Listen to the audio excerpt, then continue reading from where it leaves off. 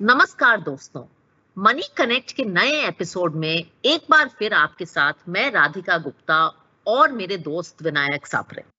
नमस्कार दोस्तों और धन्यवाद राधिका और आपकी पूरी टीम को जो मुझे आपने यहाँ पे आमंत्रित किया।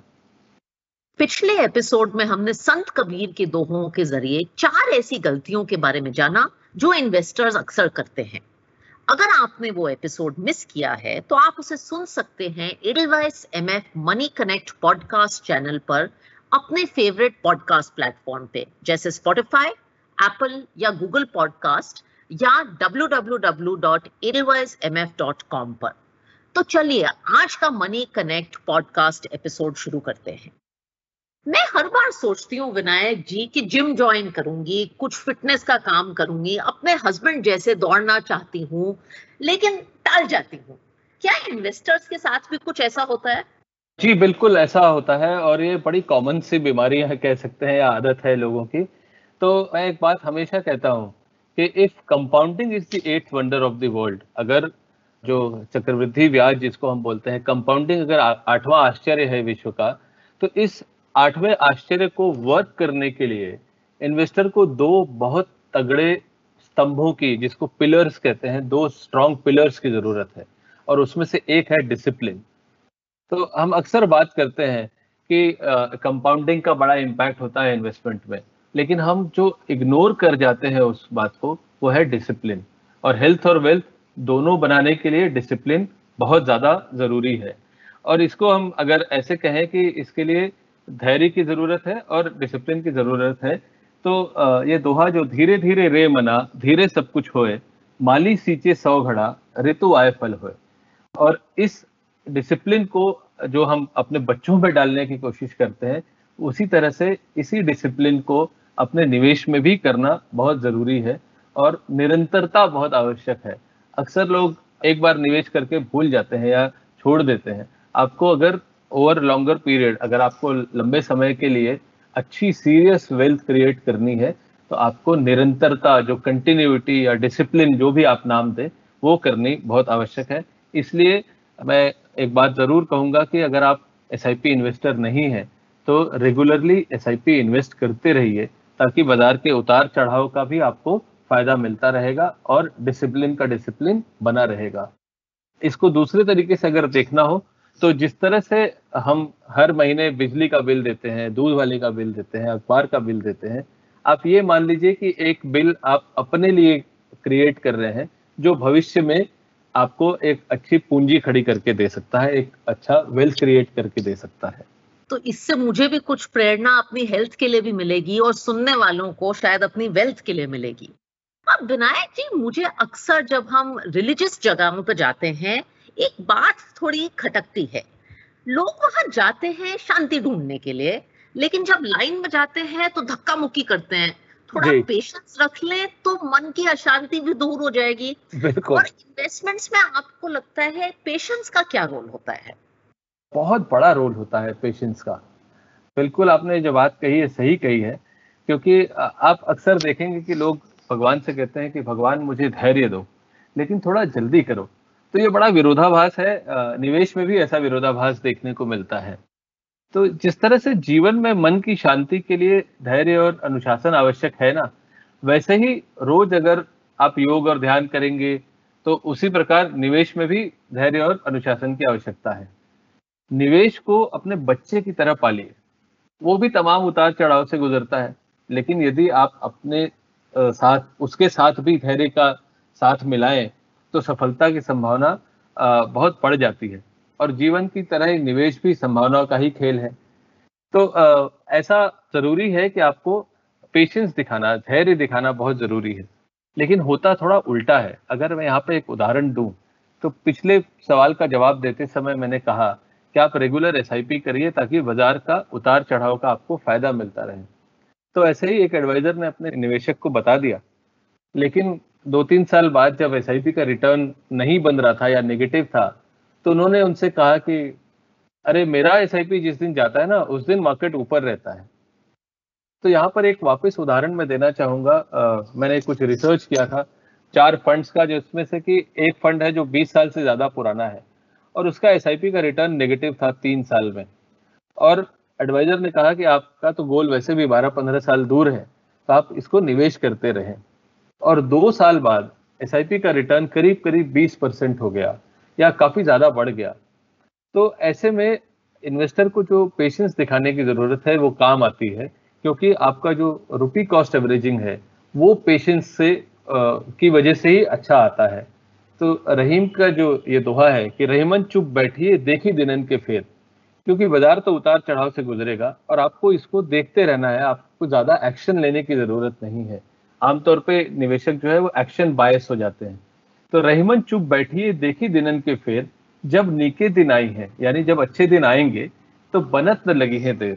तो जो रिटर्न बनने में टाइम ज्यादा नहीं लगेगा, या अच्छे दिन आएंगे तो आपके काम बनते देर नहीं लगेगी, लेकिन उसके लिए आपको धैर्य रखने की बहुत आवश्यकता है। बहुत अच्छी बात कही आपने कि निवेश को आप एक बच्चे की तरह पालिए। अच्छा, दूसरी बात ये है कि अक्सर लोग निवेश शुरू करने से पहले पूछते हैं, मेरे से बहुत पूछते हैं, ये मिनिमम इन्वेस्टमेंट कितना करना होगा? What is the minimum investment I have जी टू मेक? जी जी। आपके हिसाब से क्या ये सही तरीका है? मुझे दरअसल बड़ा अजीब लगता है जब मैं ये सवाल सुनता हूँ या मेरे सामने आता है। तो ये होता है, उसके पीछे एक कारण है कि आमतौर पे जो शुरू में भी मैंने एक बात कही कि लोगों का जो अनुभव है वो कोई बहुत अच्छा नहीं रहा है, या उन्होंने जो लोगों से अनुभव सुने हैं वो बड़े अच्छे नहीं रहे हैं, तो कहीं ना कहीं वो घबराहट सी होती है उनको शायद। तो इसलिए मुझे ऐसा लगता है कि कई बार घबरा कर या परिस्थिति की नाजुकता को ना समझकर लोग कम निवेश करते हैं, या वैसा पूछते हैं कि मिनिमम इन्वेस्टमेंट कितना है। और ऐसी उनकी बातें सुन के ऐसा जो तथाकथित विशेषज्ञ लोग हैं वो उनको एक रिस्क एवर्स, अर्थात जिनमें रिस्क लेने की क्षमता ना हो या कम हो, ऐसा निवेशक करार दे देते हैं। रिस्क ना लेना भी एक बहुत बड़ा रिस्क है, ये इन्वेस्टर को समझाना बहुत जरूरी है। खासकर आज के परिप्रेक्ष्य में हम देखें, जब लाइफस्टाइल के जो खर्चे हैं, जो लाइफस्टाइल एक्सपेंसेस हैं, दिन ब दिन बढ़ते जा रहे हैं, तो ऐसे में निवेश काफी हद तक पुराने ढर्रे का हो ऐसा नहीं चल सकता, या ऐसा चलना नहीं चाहिए। तो यहाँ पर मैं आपको एक सत्य घटना जो है, जो मेरे और मेरे छोटे बेटे के बीच हुई, जो मेरा कॉन्वर्सेशन हुआ, वो अगर आप अलाउ करें तो मैं जिक्र करना चाहूंगा। तो मेरा जो छोटा बेटा है वो क्रिकेट जब खेलता है तो वो बड़े डिफेंसिव शॉट्स मारता है, कभी भी बड़े शॉट्स नहीं खेलता। तो चौके छक्के मारने के या लॉफ्टेड शॉट्स नहीं खेलता। तो मैंने एक दिन उससे पूछा कि तुम ऐसा क्यों करते हो? तो उसने कहा कि अगर मैं ऐसा करूंगा तो रिस्क लूंगा तो आउट हो जाऊंगा, इसलिए मैं रिस्क लेना नहीं चाहता। तो मैंने उससे पूछा कि फर्ज करो कि अगर मैच 10 ओवर का है और तुम्हें 90 रन बनाने हैं, मैच अगर 10 ओवर का है और तुम्हें 90 रन जीत के लिए बनाने हैं, तो भी क्या तुम रिस्क नहीं लोगे? तो उसने कहा कि अरे ऐसे कैसे नहीं लूंगा, तब तो मुझे शॉट्स मारने ही पड़ेंगे। मैंने उससे पूछा लेकिन रिस्क है, अगर आउट हो गए तो? बोला अगर रिस्क नहीं लिया तो मैच हार गया तो? मैं कहना यहाँ पे ये चाहता हूँ कि लोग, ऐसा लगता है या दिखाते हैं कई बार कि वो रिस्क एवर्स हैं, लेकिन आम तौर पे मूलतः लोग लॉस एवर्स होते हैं। यानी लोगों को घाटे से डर लगता है, रिस्क से का डर ऐसा नहीं लगता। लेकिन वो जब कम्युनिकेट करते हैं तो वो कहते हैं मैं रिस्क लेना नहीं चाहता। क्योंकि जो व्यक्ति बाजार के निवेश से डरता है, आप उसी व्यक्ति को देखेंगे कि 80 और 100 की स्पीड पे बिना हेलमेट लगाए मोटरसाइकिल चला रहा होता है, जबकि उसको मालूम है कि इतने ज्यादा एक्सीडेंट रोड पे होते हैं। एसआईपी करने से किसी की जान गई हो ऐसा आपने शायद सुना नहीं होगा, राइट? लेकिन ऐसा तब होता है क्योंकि जब उसको रिस्क न लेने के दुष्परिणाम क्या हो सकते हैं उसका बिल्कुल अंदाजा नहीं होता। तो रहीम का ये दोहा जो है कि रहीमन छोटे नरन सो होत बड़ो नहीं काम, जो छोटे लोग होते हैं उनसे बड़े काम नहीं होते। तो रहीमन छोटे नरन सो होत बड़ो नहीं काम, बड़ो दमामो ना बने 100 चूहों के चाम। यानी कि 100 चूहे भी यदि मर जाए, या 100 चूहों की खाल से भी एक नगाड़ा नहीं बन सकता। और नगाड़ा बनाने के लिए आपको एक बड़े जानवर की जरूरत होती है। इसी तरह से एसआईपी लंबी ही नहीं, बड़ी भी होनी चाहिए। तो निवेश में कुछ आपका कहना रिस्क लेना भी जरूरी है। अब विनायक जी, हम एक ऐसे दौरान में रहते हैं, न्यूज टीवी का जमाना है, और हमारे समाज में लोगों को ये भी पूछना बहुत अच्छा लगता है कि भाई आपकी क्वालिफिकेशन क्या है, और लोग अक्सर ये बड़े बड़े सीनियर क्रेडेंशियल्स वाले लोगों की बातें सुनकर विश्वास करते हैं। क्या ये हमेशा सही होता है? जी, आपने बिल्कुल सही बात कही। कई बार लोग अथॉरिटी बायस से जो है वो काफ़ी इम्प्रेस हो जाते हैं या अथॉरिटी बायस से ग्रसित होते हैं और बिना सोच समझ के और विचार विमर्श किए बगैर लोग इसलिए निवेश कर बैठते हैं कि ये व्यक्ति तो प्रसार माध्यमों में आता है, टीवी पे आता है, अखबार में लिखता है, तो ये व्यक्ति जो बोल रहा है वो ठीक ही होगा। लेकिन जो इम्पोर्टेंट चीज़ है आपको जानने की, वो ये है कि ना तो वो आपको जानता है व्यक्तिगत रूप से, ना आप उसको व्यक्तिगत रूप से जानते हैं। तो उसका उद्देश्य क्या है ये आपको नहीं मालूम, आपका उद्देश्य क्या है वो उसको नहीं मालूम। और तो और कई बार छद्मवेश में भी कई लोग आ जाते हैं और अनेक उदाहरण हैं हमारे पास जो जिनकी लच्छेदार बातों में फंस के लोगों ने निवेश किया है और उनके हाथ जले हैं। तो अगर ये मैं कहूँ कि साधु भया तो क्या भया, माला पिहरी चार, साधु भया तो क्या भया, माला पिहरी चार, बाहर भेष बनाइया, भीतर भरी भंगार। तो कई बार अथॉरिटी बायस से जो है ग्रसित होके लोग, जो भी व्यक्ति आ रहा है टीवी पे या संचार माध्यमों में, उसकी बातों पे यकीन करके निवेश कर लेते हैं।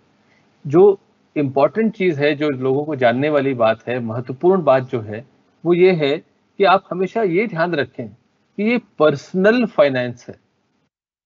पर्सनल फाइनेंस में पर्सनल का भी उतना ही महत्व है जितना फाइनेंस का। तो पर्सनल के महत्व को समझिए। उदाहरण के लिए कि यदि आप एक क्लिनिक में गए हैं और वहाँ पे खांसी के 5 मरीज बैठे हैं, तो क्या डॉक्टर सबको एक ही दवाई देता है? नहीं, क्योंकि सबकी खांसी अलग-अलग किस्म की हो सकती है। इसलिए जैसा मरीज वैसा इलाज। तो उसी तरह से जैसा निवेशक उसके अलग-अलग गोल और उसके अलग-अलग परिणाम या उसके अलग-अलग रिकमेंडेशंस। तो आपको ऐसे में कि कोई भी चलता फिरता अगर आपको ऐसी सलाह दे या चलता फिरता सलाह दे रहा हो, तो आपको मानने की ज़रूरत नहीं है, बल्कि पर्सनल फाइनेंस में पर्सनल की इम्पोर्टेंस को भी समझिए और एक अच्छे फाइनेंशियल एडवाइजर के साथ बैठकर विचार विमर्श करने के बाद ही कोई निर्णय लीजिए। तो विनायक जी का ये कहना है कि ये जो फ्रेज है पर्सनल फाइनेंस, इसमें पर्सनल फाइनेंस से पहले आता है और ये बहुत जरूरी है। अब थोड़ी फिलोसॉफिकली जहां पर्सनल की बात हो रही है, पैसा एक ऐसी चीज है जिसका कोई एंड तो होता नहीं है। 1000 कमा लिए तो लाखों की आशा होती है, लाख कमा लिए तो करोड़ों की आशा होती है। आपको क्या लगता है, क्या पैसे से खुशी मिलती है या ये रैट रेस जो है ये यूं ही चलती रहेगी? लोग पैसे के पीछे भागते हैं, उसका कारण ये है मूलतः कि लोगों को अंदाजा नहीं है कि उस पैसे से हैप्पीनेस भी डिराइव की जा सकती है। अक्सर हम सुनते हैं कि पैसे से खुशियां नहीं पाई जाती, फिर भी लोग पैसे के पीछे भागते हैं। क्यों? क्योंकि उनको अंदाजा ही नहीं है कि इस पैसे को एंजॉय कैसे किया जाए। और मेरे हिसाब से कि पैसे का सदुपयोग सिर्फ स्वयं पे खर्च करने से नहीं होता। हर व्यक्ति की एक अर्ज होती है, एक इच्छा होती है कि समाज के लिए कुछ किया जाए और वो तभी संभव है जब किसी को, उस व्यक्ति को फाइनेंशियल फ्रीडम मिल जाए, फाइनेंशियल फ्रीडम पाली जाए। अगर मुझे उदाहरण देना हो तो मैं खुद का उदाहरण दूं कि 2011 से मैंने जब फाइनेंशियल फ्रीडम पाई, तब से मैं वो चीजें कर रहा हूं जो मैं खुद करना चाहता हूं। So I am pursuing my interest and hobbies और अपने पैशन को फॉलो कर रहा हूं।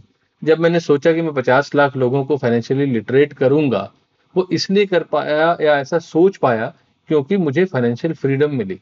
इसको कबीर बहुत सुंदर शब्दों में बयान करते हैं कि चाह मिटी चिंता मिटी, चाह मिटी चिंता मिटी, मनवा बेपरवाह, जिसको कुछ नहीं चाहिए वह असली शहंशाह।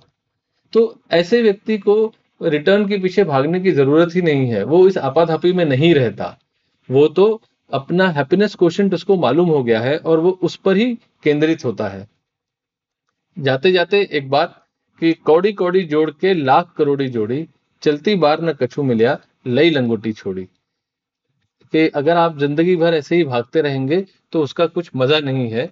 तो उस पैसे को एंजॉय करना भी सीखिए। और एक बात जरूर ध्यान में रखिए कि सब ठाट पड़ा रह जाएगा जब बांध चलेगा बंजारा। तो आदमी शहंशाह तब बनता है जब उसके पास फ्रीडम हो, अंदरूनी खुशी हो। कितनी अच्छी बात है ये। धन्यवाद विनायक जी इस अनमोल सीख के लिए। आशा करते हैं हमारे लिसनर्स संत कबीर की इन सिखाई हुई बातों को ध्यान में रखते हुए एक स्मार्ट इन्वेस्टर बनेंगे। इन्वेस्टमेंट की जर्नी में सिर्फ अपने बिहेवियर को ध्यान में रखना ही नहीं, बल्कि एक सही फाइनेंशियल एडवाइजर का भी साथ होना बहुत जरूरी है। इसका जिक्र विनायक जी ने बार बार किया है। एक अच्छा फाइनेंशियल एडवाइजर आपकी इन्वेस्टमेंट जर्नी को सक्सेसफुल करने में आपकी मदद करता है। तो ट्यून इन कीजिए एडलवाइस म्यूचुअल फंड के मनी कनेक्ट के अगले एपिसोड में, जहां हम बात करेंगे कि फाइनेंशियल एडवाइजर आपकी इन्वेस्टमेंट जर्नी में क्यों जरूरी है। बहुत बहुत धन्यवाद राधिका जी एक बार फिर से, और आपके सारे जो निवेशक हैं या जो इस पॉडकास्ट को सुन रहे हैं, आप सभी को निवेश की शुभकामनाएं। Happy investing. याद रखिए, हमारे लिसनर्स एडलवाइस म्यूचुअल फंड के मनी कनेक्ट पॉडकास्ट के सभी एपिसोड सुन सकते हैं स्पॉटिफाई, गूगल और एप्पल पॉडकास्ट पर, या www.edelweismf.com पर भी। यह पॉडकास्ट एक इन्वेस्टर एजुकेशन इनिशिएटिव है जिसके द्वारा हम आपकी इन्वेस्टमेंट की जानकारी बढ़ाना चाहते हैं। आपका दिन शुभ हो।